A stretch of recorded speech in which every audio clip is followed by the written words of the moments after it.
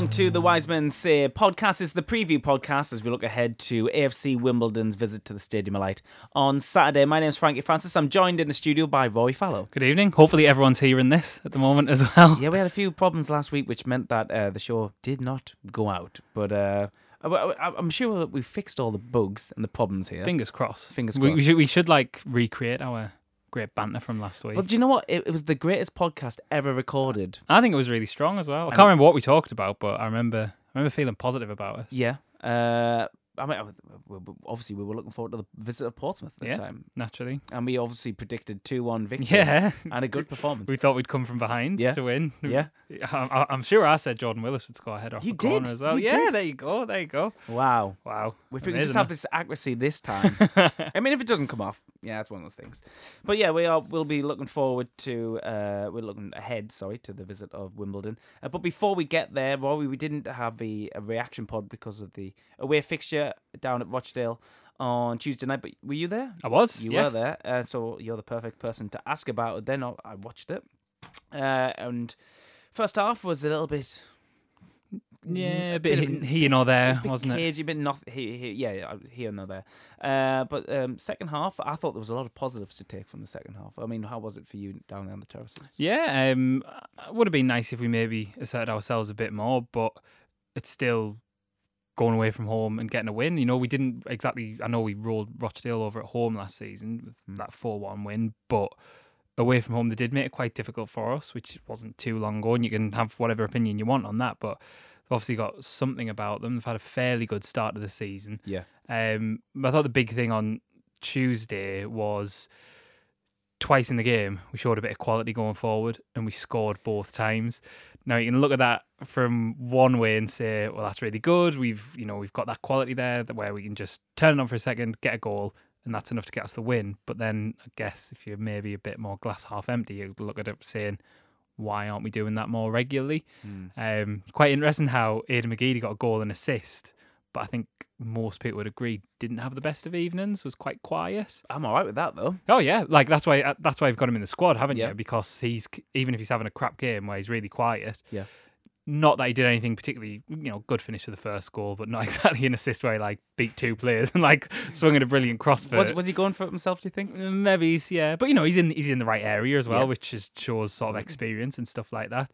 So it shows that even when he's having a quiet game like that, he's always worth keeping on the pitch, and because he can just produce something out of nothing, which I guess you'd apply to Maguire as well. But maybe that's why we weren't as scintillating going forward, because Maguire had a quiet game. McGeady did. Gooch probably had his quietest game of the season. He did, which I, at half time I was a bit frustrated with Charlie Wyke, thinking, he's not really, he's getting this first start of the season, he's not really doing anything. But looking back now, and maybe the fact that he did get a goal's clouding it a bit for us, I don't want to be too revisionist on what I was saying at the time, but maybe it was what was behind him that wasn't playing to him, because it's interesting, I think, with the winner, if you said one of our strikers is going to flick it on, another one of our strikers is going to show some quite neat footwork to get the finish, you'd have thought White with the flick on and Grigg with the finish, or McNulty maybe if he'd have been fit. So quite interesting that there was a little bit of combination there, but maybe just not in the way you'd expect, and maybe goes to show that Wyke, I don't know what you think, Wyke maybe needs that sort of a bit more of a direct partnership with him to sort of flourish. I've always thought that about Wyke. He would play better. I think, I don't think he's big. I think he gets typecast quite a lot because he's a tall striker, and obviously in not too distant past we've had the tall strikers. History will tell you how Sunderland strikers of that stature play up there, but I actually think he is better in the box, than waiting up there by himself. So that would suggest that if you had someone to spin off, or vice versa, roll with someone with McNulty's came out earlier this season after a couple of games, said, if I play up front with someone, I'll play a better game. I'd like to see those two maybe, try and get something going. But then there was a good appearance by Will Grigg, wasn't there, in the second half down at Rochdale. He came on, looked really sharp, looked really hungry, really keen to impress. Do you think it's because he's playing away from home and the crowd's on his back? What were the crowd Possibly, yeah. I've seen people saying that Grigg was getting a lot of stick. I didn't think he did, but I was sat really near the front, about 3 rows from the front, so not really you're not right amongst the atmosphere, so it's a bit hard to get a gauge of it. I was right in the middle, sat bang on the halfway line. But I didn't hear any particular stick from him. I think people from around me at least were noticing that he looked quite aggressive, like you say, Yeah, he quite was, hungry yeah. is a good way to describe it. And that flick on to knock it out wide for Wyke's for the winner for Wyke's goal was excellent, great quality. But again, sort of going back to Wyke is, I know he didn't exactly get like a header for the goal, but if you look at his goals that he scored for Bradford, they're pretty much all from crosses, and it fits exactly with what you were saying there about get the ball to him in the box. A great example wasn't he the one who freed the ball up for McGeady at Wembley? Yes, yeah. And that was just kind of like, he just gets in these kind of like scuffles almost with the Yeah. ball stuck under his feet, and it always seems to. I think we were talking about that on the Great Lost podcast last week. We know that about how the Portsmouth, when we were looking ahead to Portsmouth last week, about how I think Denver Hume just pumped the ball into him, didn't he, for that goal in the Checkatrade, and he controlled it quite well. He doesn't always have maybe the most finessed of touches, but he's good at backing into a defender and like getting the better of them physically. And if you're doing that in the box, especially in that moment where everyone's flooding forward, even if you don't make the best first touch, it could bounce through to someone. Yeah. And I don't think we do that enough for Wyke. It's odd how we've got Wyke and Grigg. I don't want to sound too negative because we're coming off the back of 2 wins, three wins really. Talking about the points, but we've got these two strikers who are very different. Yeah. But we don't seem to play to their strengths whenever they're on the pitch, and the most cohesive they look is when it's both Grigg and Wyke, or maybe McNulty and Wyke, which you haven't seen that much of yet.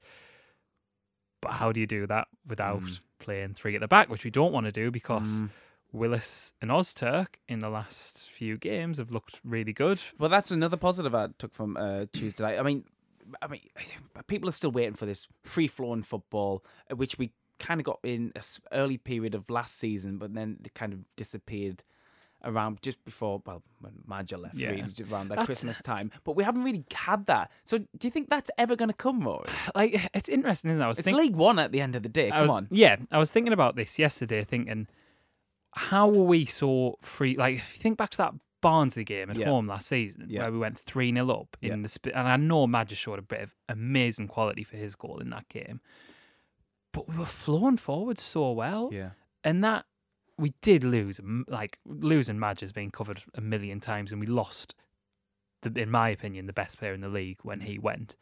Definitely the best forward in the league. But the way we were playing and approaching the games, I don't see why all of that has changed. That can't be to do with Josh Madger leaving. But I made this point in the group chat after the game on Tuesday. Maybe Ross is a more naturally defensive-minded manager. Mm-hmm. Yeah. But to do that, you've got to be really good on the counter-attack. Mm-hmm. And that would fit with why I wanted to play 3-5-2. Because if you got that with really effective wing-backs, which we obviously weren't doing, it does work to get you forward quickly, especially when you've got 2 forwards. But maybe he just is more naturally defensive and likes to protect leads and wants to get us more solid at the back. Look at the stats from last season. We don't get beat. No, exactly. 5 defeats for Jack Ross. Yeah, like, you could say the ones at the end of the season were just kind of like... It's kind of where they've came, and I guess you can make a point of those defeats have been quite big moments. Yeah. Obviously the Checkatrade final, Portsmouth away, which... Southend wasn't... But Fleetwood was quite pivotal. We needed to win that night, and the Coventry game was shambles. And which one have I missed there? I feel like Checkatrade... Fleetwood and Southend, Portsmouth away. Coventry, that's 5. I feel like anyway. But they're all, the Coventry was a game where we really needed to go in and win that game, and we conceded 5 goals. Yeah. So maybe there is a sort of mentality issue. Bonkers that game. Oh yeah, remember that one? Yeah. Hilarious now, maybe not at the time. But it's interesting, isn't it? You can't, at the moment at least, looking at Willis and Ozturk and how I know Rochdale had like a couple of decent chances in the second half. They had that header, in big lad who came on a sub, where he should have maybe done better, put pretty much straight at McLaughlin. Yeah. But we do look a bit more, especially these last 2 games, we look more organised. I think that partnership between Ozturk and Willis will just will just keep on getting better. The more games, it's, with partnerships like that at the back, it's games under the belt, isn't it? Yeah. To get an understanding with the goalkeeper has an understanding with the people in front of him, and a partnership like that. They both seem to be on the same wavelength, but obviously have different abilities. Ozturk has this kind of mentality of get the ball, kick it forward as far as you can, and normally find someone. Yeah. Whereas Flanagan would hold the ball, move forward with it, try and play a ball through the middle, sometimes lose possession or maybe go sideways pass.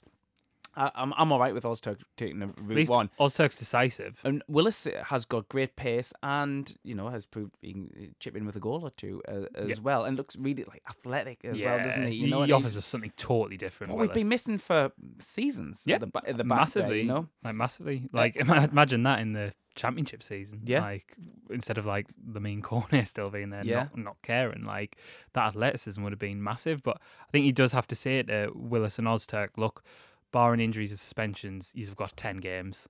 Build an understanding with each other. Because even Flanagan and Baldwin, for all their faults, they had a run of games together last season, and it's when we got that run of clean sheets as well. Yeah. So he's got to afford that to Ozturk and Willis, especially if we're winning games as well.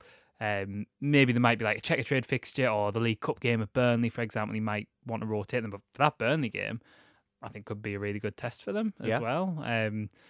Like I say, injuries and suspensions might dictate, and fitness just generally needing to rest them might. I mean, you do have to rotate it here and there, but I think he needs to keep that as much as possible, and same for the players in front of that as well. Yeah. I know we have got good depth and good options there, but we just need a settled. That was the problem at the end of last season. Absolutely, we need that settled 11, don't we? Yeah, it became so disjointed, and he needs to just get at least sort of out the outfield players. At least 8 that are going to be starting. So who are those 8 then? You got the keeper, the parent at the back we've just mentioned. Sorry, I was just meant the outfield players. So like McLaughlin's obviously the number 1. Yeah. The centre halves are there. McGeady starts every game if he's fit. Yeah. What about Maguire? Because I think he has more of an impact off the bench. You can do, yeah. Unfortunately, wasn't at the Portsmouth game, so I know he got the goal, but particularly involved very much for that. I don't know. You'll know better than me for that game. Yeah, I mean he has an understanding with Aidan McGeady as well, which increasingly looks threatening. I think the more I see those two playing together in a kind of free role, if you like. I mean, I think they've been sent out with the remit of, if you lose the ball, just get back and get it. Get another chance, run at them or whatever. Try and make something happen, which is great. It's good to see his supporters as well. It's handy to give them two freedom as well when you've got Gooch in the side, because Gooch would be on that list as well this season. Absolutely, so far. Yeah. I said this on the Great Lost podcast of last week. I'm not the biggest fan of Lyndon Gooch, but you can't fault him at all so far this season. Bit of a quiet game against Rochdale, fair enough, but I think he's got a bit of cash in the bank at the minute. What about a fan favourite like Luke O'Nien? I mean, he is the best right back at the club. For anyone who listened to Monday's pod, Phil Smith from the Echo said the staff don't look at him as a midfielder anymore. Well, I don't look at him as a midfielder. How many times has he played midfield for Sunderland? 2.5 times or something like that? Maybe a couple of appearances when he's been dragged over. I think a good example of that was the Ipswich game. Played out there. I think I just see him as a right back now. Yeah. And let's we need to add depth there. We don't need another centre midfielder. No, no, and he's not going to get in centre midfield ahead of Ledbetter, Dobson. He's probably behind Embleton as well now. Yeah, good point. I guess that's the more issue where we're not particularly settled despite the good options we've got in the middle of midfield. Obviously, Powers came in the side for these last 3. So Power against Portsmouth for me, midfield performance of the season so far. Yeah, Power keeps his place. For me, again, a bit quieter on Tuesday. He was quiet on Tuesday, but he's come back from injury, remember? Yeah, absolutely. And we did think he might have not started him for that reason and might have put Dobson in. But again, Ledbetter and Power. Ledbetter, obviously, the set pieces as well. Yep. Maybe it is right to give those 2 a run of games, which is actually a bit harsh on Dylan McGeer because he's not played. We picked up a knock. So he got himself, deselected because of his injury, I guess. So maybe that's one of your places, the sort of. Let's be honest, some of those 4 or 5 players you mentioned there's going to be a few injuries throughout the season. That's what I was going to say. Ledbetter's not going to be able to play every week just due to his age. Yeah. And McGeoch, we have seen, is quite injury prone as well, unfortunately. He's not in the Johnny Williams club, but he's No, certainly but somehow more like not- Adam Matthews. Like you kind of don't realise like how often like Yeah. they get injured, just like little Where, knocks. where is Matthews? He hasn't found a club, has he? You know, I Which don't know. is ironic considering we've been trying to play a wing back, so Yeah. he would have been perfect. Yeah. Whether or not he was accepting wanted to accept a wage cut, I don't know. Yes. But it's awkward, isn't it? You don't really want to be rotating your two centre midfielders too much because it's No. similar to your two centre halves. Exactly. You want- Partnerships. you- Massively, exactly. You want a dynamic there. You want partnerships. So it is tough, and I guess the one glaring one is who do you start up front? Which for me would still be Wyke because he has started a game and Mhm. got a goal, but I still maintain, and again, I don't mean this to sound negative. I still think we need to play to his strengths more Yeah. and get crosses into the box Well, more that often. first game wasn't there a stat against Oxford that we created something like 30 crosses or something Yeah, like that? when he one wasn't on game the we pitch. won- Like, the one why? game- Why is that happening? Well, And again, it could have just been, that we didn't have the greatest performance, but still got the result on Tuesday, which I'm absolutely fine with, especially away from home. Like, yeah. the amount of 1-1 draws we had last season. That game would definitely have been 1-1 last season. Yeah, absolutely. Like, it Mentality would have kicked in. totally. You know, And we credit would've to set them back. that it didn't. Yeah, and absolutely. I think the last two wins gave them that confidence as well. Keep Yeah. doing that. But that, like, away from home, still getting that result despite not having the best of nights. But the two goals did come from crosses as Yeah. well. So if we set up like we did against Oxford at the weekend. Just against without the back Wimbledon, three. Yeah, without the back three. We got the crosses coming in and Wyke starts. This is the game. We weren't expecting Oxford to certainly take the lead against us. And Wimbledon are down there. Very poor start this season. We'll get the stats up in a minute. But how would you set up against Wimbledon? Like, everyone is wanting us, aren't they, to get that dominant home performance, which you haven't really seen since about, the first 3 months of last season. Sam Allardyce's team against Everton or Chelsea, I think. Well, yeah, quite. Maybe that Rochdale game, to be fair, last time we really, Yeah. like at home last season, last time we really blew Yeah. someone away. I know that Barnsley, like, sort of 30-minute period, but that still ended up being quite a close game, which they could have drew. Yeah. Like a really dominant home performance. We need to go out and think, right, here's a team who've got 1 point all season. Kind of could have easily went down last season. Yeah. But at the same time, they made it hard for us last season. We needed Yeah. a little bit of quality from McGeady to get us the win. But I can say they're coming up for a point. oh yeah, and they'll come up to spoil like a lot of teams, similar to like style of play at Wickham, Yeah. maybe like quite aggressive, which is fine. We've got to deal with, and Yeah. hopefully with with the centre half pairing we've got now, who are much more physical, much Yeah. more commanding. With players like, quite experienced heads, like, be it if it is Ledbetter and Power in the middle, Yeah. and you've got Wyke up front as well. There is a lot of physicality, so you start matching them up. And we saw with Portsmouth the other week, they're a very physical side, and they like to try and make it narky. And we've got like a psychological edge over them now. If you look Yeah. at like the playoff games Yeah. and last Saturday, so we need to take that same approach to it, like, and go in with a bit of arrogance as well, like.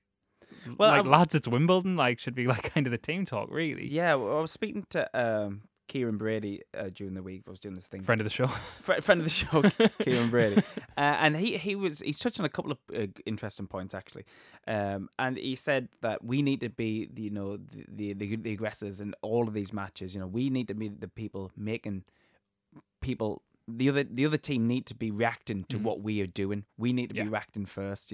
We've got the quality individually on that pitch to make it happen. So he touched upon that, which I totally agree with as well. I think we haven't came out the blocks yet any game this season. No. I don't think. And he also touched upon formations. Now this is a big talking point among Sunderland fans at the minute because of Jack Ross's formations. And he said, as an ex-pro, he finds it laughable the amount that the media and fans look into formations and the way teams are set up on paper. He says that it's almost an in-joke in the dressing rooms For like players who've played fairly recently as well, or more of his generation. I think it. This is a person who played a free role in his career, didn't he? Yeah, So formations meant nothing to Yeah. Kieran Brady. But he said, I think as a kind of general rule, when he hears people speaking about formations and stats and stuff like that, stats speak themselves, but formations in particular, in media and fans in particular, he says that would always gets back to the dressing room, and players will laugh out loud at the suggestion that the formation will have a big impact in the game. What do you think of those comments? It's interesting. Maybe it's because a lot of players just think about the individual sometimes. Well, that's what he said. It's matchups. It's individual matchups. And on paper, Sunderland's individual matchups, 8 and 9 out of every single duel on that pitch, we should win. If you're looking at it kind of like boxing terms, like top trumps. If you look at football top trumps, who should win the individual battles this season? Our lads. Yeah, best in the league by a long way. But in terms of as a whole, the formation, he says, as soon as you walk out there, you line up that way, but it's all about your individual battles. You know who you've got to play against.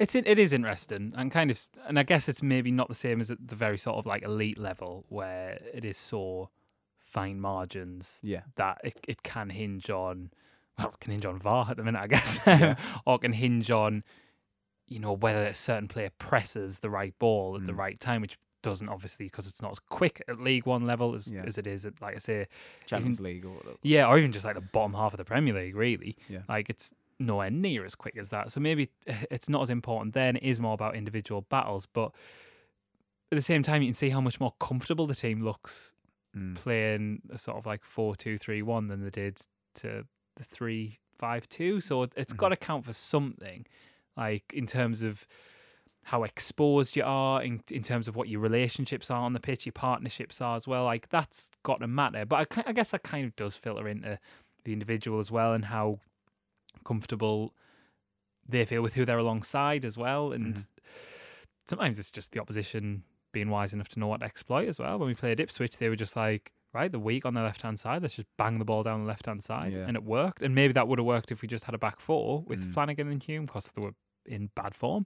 We've got no way of knowing that, obviously, but I don't know. I can kind of see what he's saying, but I thought it was an interesting comment, when people get hysterical about formations. But at the same time, like... And obviously, everyone's a manager on social media as well. Of course. But like managers like Pep Guardiola have these like massive teams of like statisticians and they're just total like football perverts. Like they're total like nerds when it comes to football. Like it's just everything, the absolute minute detail. Exactly. Like there's a reason that Pep Guardiola does that, and he's at the very top level. So maybe something that just doesn't apply to the level we're at now, and it should maybe just be more of a case of we have this better quality. We should be winning the individual battles. Yeah.